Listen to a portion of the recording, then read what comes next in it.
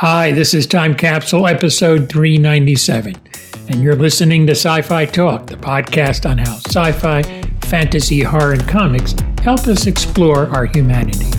For All Mankind started season 4 recently, and here is one of the showrunners and executive producers, Ronald D. Moore. Ron, one of the things I liked about this season so far is the upstairs-downstairs angle. We talk about doing that, and why did you all feel that was important to include that into the series? We thought it was a really interesting aspect of, what would really happen as you started to expand, the Martian base, that not everyone up there was there just as an astronaut, that you started bringing up more civilians and that they would have come up for different reasons. And for some of them, it's just a job and a way to sort of, make money for their families. And it was interesting to then put those people together and see what the conflicts would be between the miners and the astronauts, and the sort of social interaction between the two of them, and realizing how different people are paid, and how money was starting to come into space, in a real way.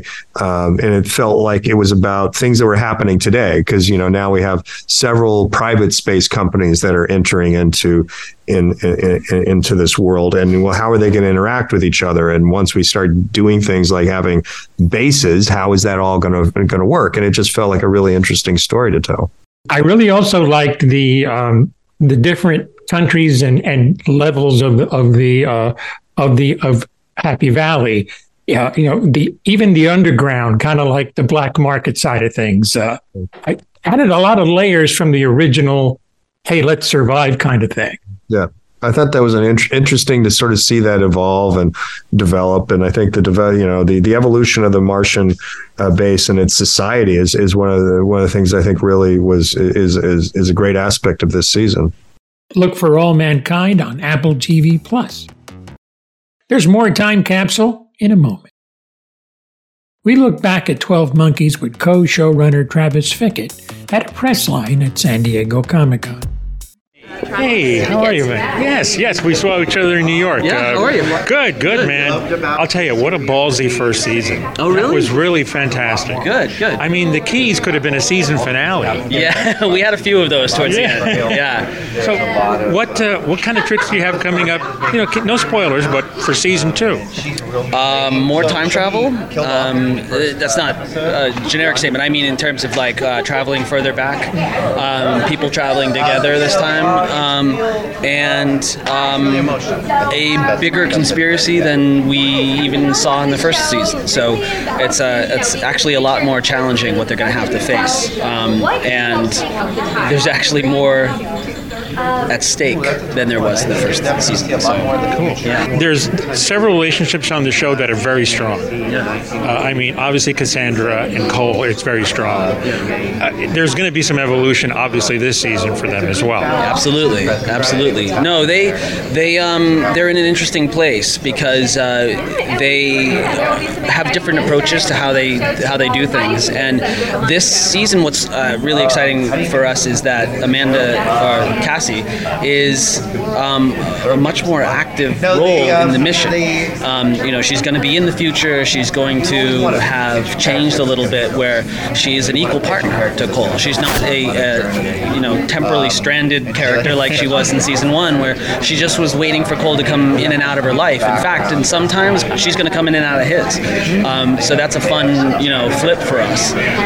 But no, they are going to have a tremendous transformation of their relationship. You can actually still catch 12 Monkeys. It's on Apple TV, YouTube, and Google Play. There might be a fee, so just remember that. Remember Sanctuary? Amanda Tapping told me at San Diego Comic-Con about what was ahead for season 4. Sadly, that turned out to be their last. It was just like, season 2 was good, but I was watching 3 and I go, that's the Sanctuary. I fell in love. Yeah, and wait till 4. Oh, yeah, give us a little clue. Yeah, 4, I mean, I think, it always sounds trite as an actor when you say, it's our best season ever. But I really think it is. I think every year we sort of step up to the plate with a different perspective and how we're going to try to go into the show. We understand the technology so much better. And, we started with Tempest, which is an episode that takes place in Victorian era England, and it's massive in scope. And we shot it all in the studio with rain pouring down on us, full costume. It was beautiful, absolutely beautiful. And we sort of never stopped from there. It's just kept going to the musical episode, which is very outside the box. But I'm super excited about it. It's like very organic. It's not Glee by any stretch of the imagination. It's not like we suddenly break out into song. It fits in with the story. And in fact, Damien was very adamant that we not focus on the singing so much as the acting, right? Just tell the story is more important than hitting the notes. But hit the notes. You can view Sanctuary on Pluto TV, which is free, but there's commercials. The Roku channel and also Vudu, also free.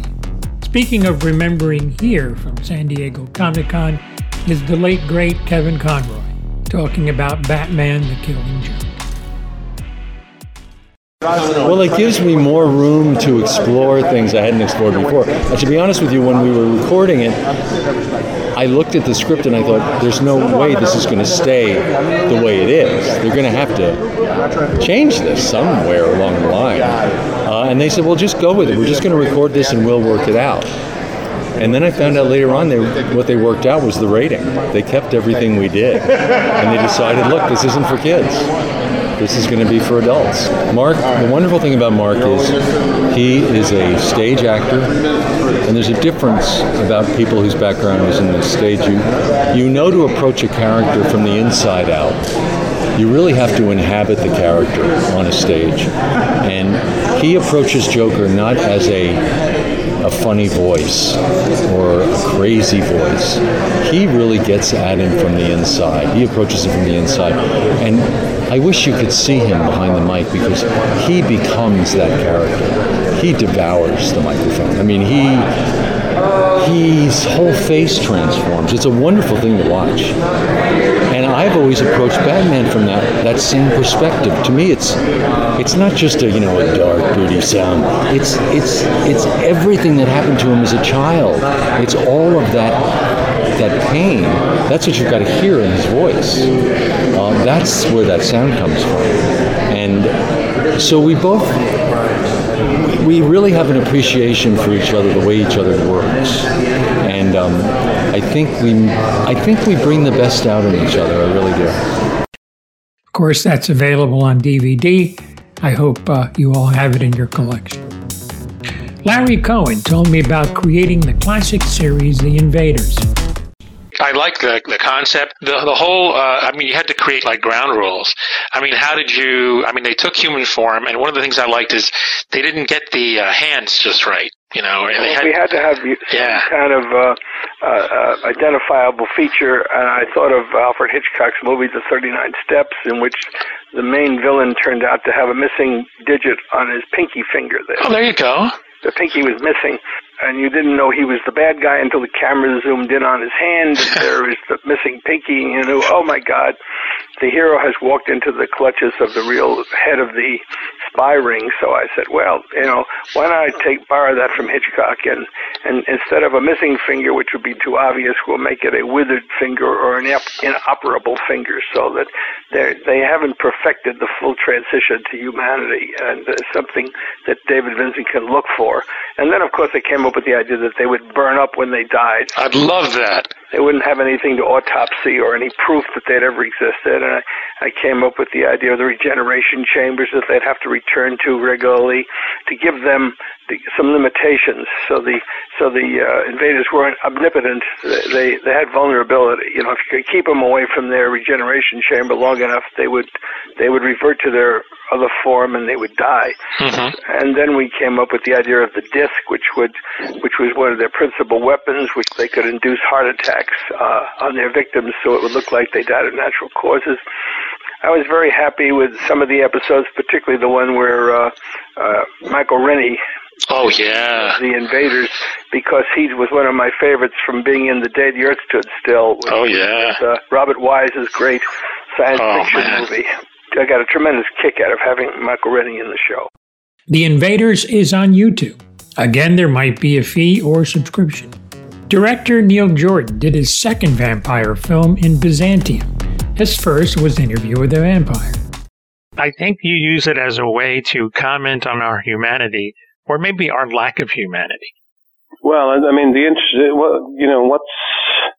if you take away the fact that they may or may not be able to fly, they may or not have superpowers or whatever. I mean, the interesting thing is that they consume other people's lives and they live forever. You know what I mean? I've been lucky enough on Interview with the Vampire, the movie was about that. You know, how do you deal with eternity? Yeah. The brilliant thing that Anne Rice wrote, you know. And in a way, this is similar. You know, how do you deal with eternity? You know, particularly if your mother never lets you finish your schooling. You know, they're interesting questions, you know, and in a strange way, when you examine the question, what would it mean to live forever? We know it's an impossibility. You kind of do examine the question, what does it mean to live at all? Or what does it even mean to spend a day or a life, a lifetime? You know? Yeah, yeah. And one thing I think you handle extremely well are the period piece segments. I thought you did so well in Vampire and certainly with this one as well. Yeah, thank you. Well, I mean, it gave me the opportunity to, that's one of the things that really drew me to the screenplay was the fact that half of it was in the present and half of it was in the past. Yeah, yeah. And it gives that wonderful, I mean, what was lovely was shooting the seaside town, and recreating it as it would have been in the 18th century. I mean, the town we used is a town called Hastings. Oh, yeah. And it's just down the road from another town called Margate, where, Turner, the W.M. Turner, the great English painter? Yes, yes. Yeah, he painted all these amazing seascapes there, Cool. And you look at it and you see this kind of beauty of the kind of, of the coastline. You look at it now, it's full of all these crappy hotels and houses and all that. So that kind of strange sense of loss that you get when you imagine what the past must have been like, the rather grim and forbidding present, It enabled me to examine that, Visually, there's so many cool things. What it's in the trailer, and what stands out is when Gemma's in the waterfall with the blood. That is just so cool. That was really neat. Was that something that, was that something you wanted to incorporate that into the film? Yeah, absolutely. No. That was something that actually just came up. In the screenplay, she had written, you get turned into a vampire by going to Asia Minor, Istanbul or somewhere in modern day Turkey. And you kind of go through an ancient Abyssinian graveyard or something like that, and something strange happens with a snake that has dropped out of an eagle's claws. It was interesting, but kind of impossible to stage. Yeah. So I said to Maura, let's situate it in the west of Ireland, because there are these magical islands off the southwest coast. These very early Christian kind of ruins, which, seem like almost pagan ruins. They're so old, so I came up with that. They rode to an island that would be hut, a strange stone hut, and there was this magnificent waterfall there, and we decided, okay, that's part of it. As you are turned into a vampire, the waterfall itself turns red. So it was kind of that imagery just grew, really, Yeah, that was awesome. That was really a really incredible scene, and she just did it so well. You can actually see her transformation occurring. It was really neat. Yeah. Time Capsule episode 397 returns in a moment. I think if you look back at Interview with a Vampire, I think one of the things that really stood out to me is the performance you got out of Kirsten Dunst to literally play a little girl to a little girl in a woman's body.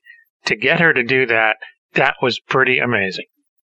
Well, she was a little girl. Yeah. And she was a little girl, but she was a fully formed actress, believe me, Yeah. And she was almost like with this fully formed sensibility in this tiny little girl's body, and it was remarkable. It was. But it's strange. Then she made all these kind of teen movies, didn't she? As she grew up, it's very strange. She seemed to become younger than she had been in Interview with the Vampire somehow. Yeah, I agree. Until I saw her. Did you see her in that Lars von Trier movie?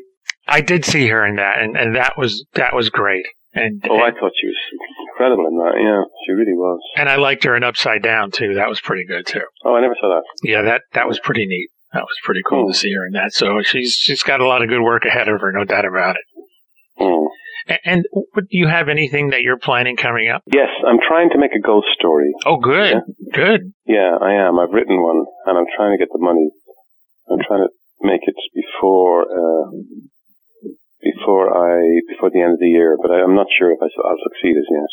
Byzantium can be seen for free on Tubi, Plex, and on AMC Plus with a subscription.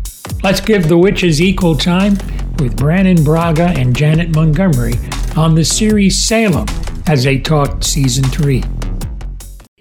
The devil's handmaidens did what he wanted, which was to bring him back onto the earth.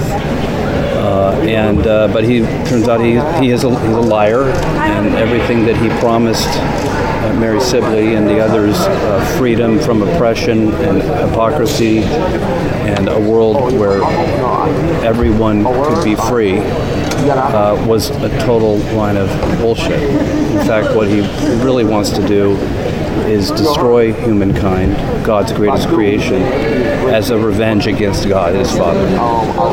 And kind of a Milton-esque take on it. And the only person who can really destroy him is the one who brought him back, and that's his mother, and his mother's dead.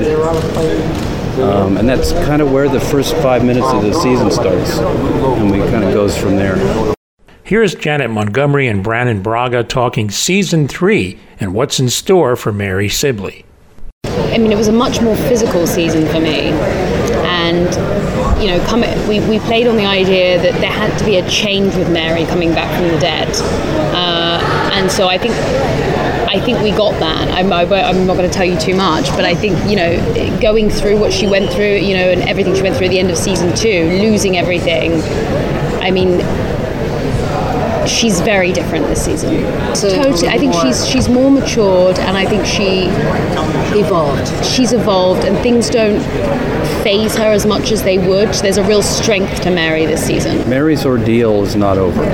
There's destroying the devil, as it turns out, is really hard and has perilous consequences if you are to even try. And Mary is in the thick of it. She's just back from the dead. It's not like she has a lot of power. So she's going to have to kind of rediscover her true power. And the John part of it is, the love between John and Mary is still the driving force. It's really the heartbeat of the show, the Mary John story, and I think it's what he means to Mary and how much it changed her from him coming back at the beginning of season 1, and what they've gone through together, I think, has made her evolve the way she has. They both comment on the most interesting part of the season, and the devil does play a large part. No, I always feel scared to answer that in case I give a... Don't worry about it. You have an answer? Okay, well, you answer first, and then I'll think of what I can say. Okay, so I think probably the most interesting part of this season is, even though my son is the devil now, he looks like my son, which is obviously confusing and difficult, but also he doesn't hate Mary or want to kill Mary. He wants Mary by his side, which sort of humanizes the devil somewhat. So he's still... Even he's looking for love. Even he's looking for love. A mother's love. Even if it's encased. But of course, he intends to marry his mother and have kids with his mother. Of course. But that's... Everyone knows. He's the devil after all. If there's one key word this season, it's manipulation. I think there's a lot of manipulation this season, and I think what's great is you never really know what side Mary's on throughout the season. You don't know really where she's at, because even it's sort of concealed from the audience, in certain moments. Well, she also, in season 1 and in season 2, she had her armor, which was, she was rich, she had George Sibley, she was the leader of the town, she had the clothes and everything. This season she doesn't have those weapons. So she becomes a prisoner in her own mansion. And the season has kind of a gothic thriller aspect to it, and there's an interesting love triangle that develops between Mary and another character. So John and Mary's love will be really put to the ultimate test. Because what's nice about coming into this season, they've professed their love, finally, although it was in death, a la Romeo and Juliet. So it's a different. They're coming from a different place. It's interesting. Salem can be viewed on YouTube, Google Play Movies and TV, and Apple TV for subscription and fees. But you can subscribe for absolutely free by clicking on the show notes for Sci-Fi Talk Plus. It features longer, uncensored episodes and special programs, all for free. This is Time Capsule episode 397. I'm Tony Talon.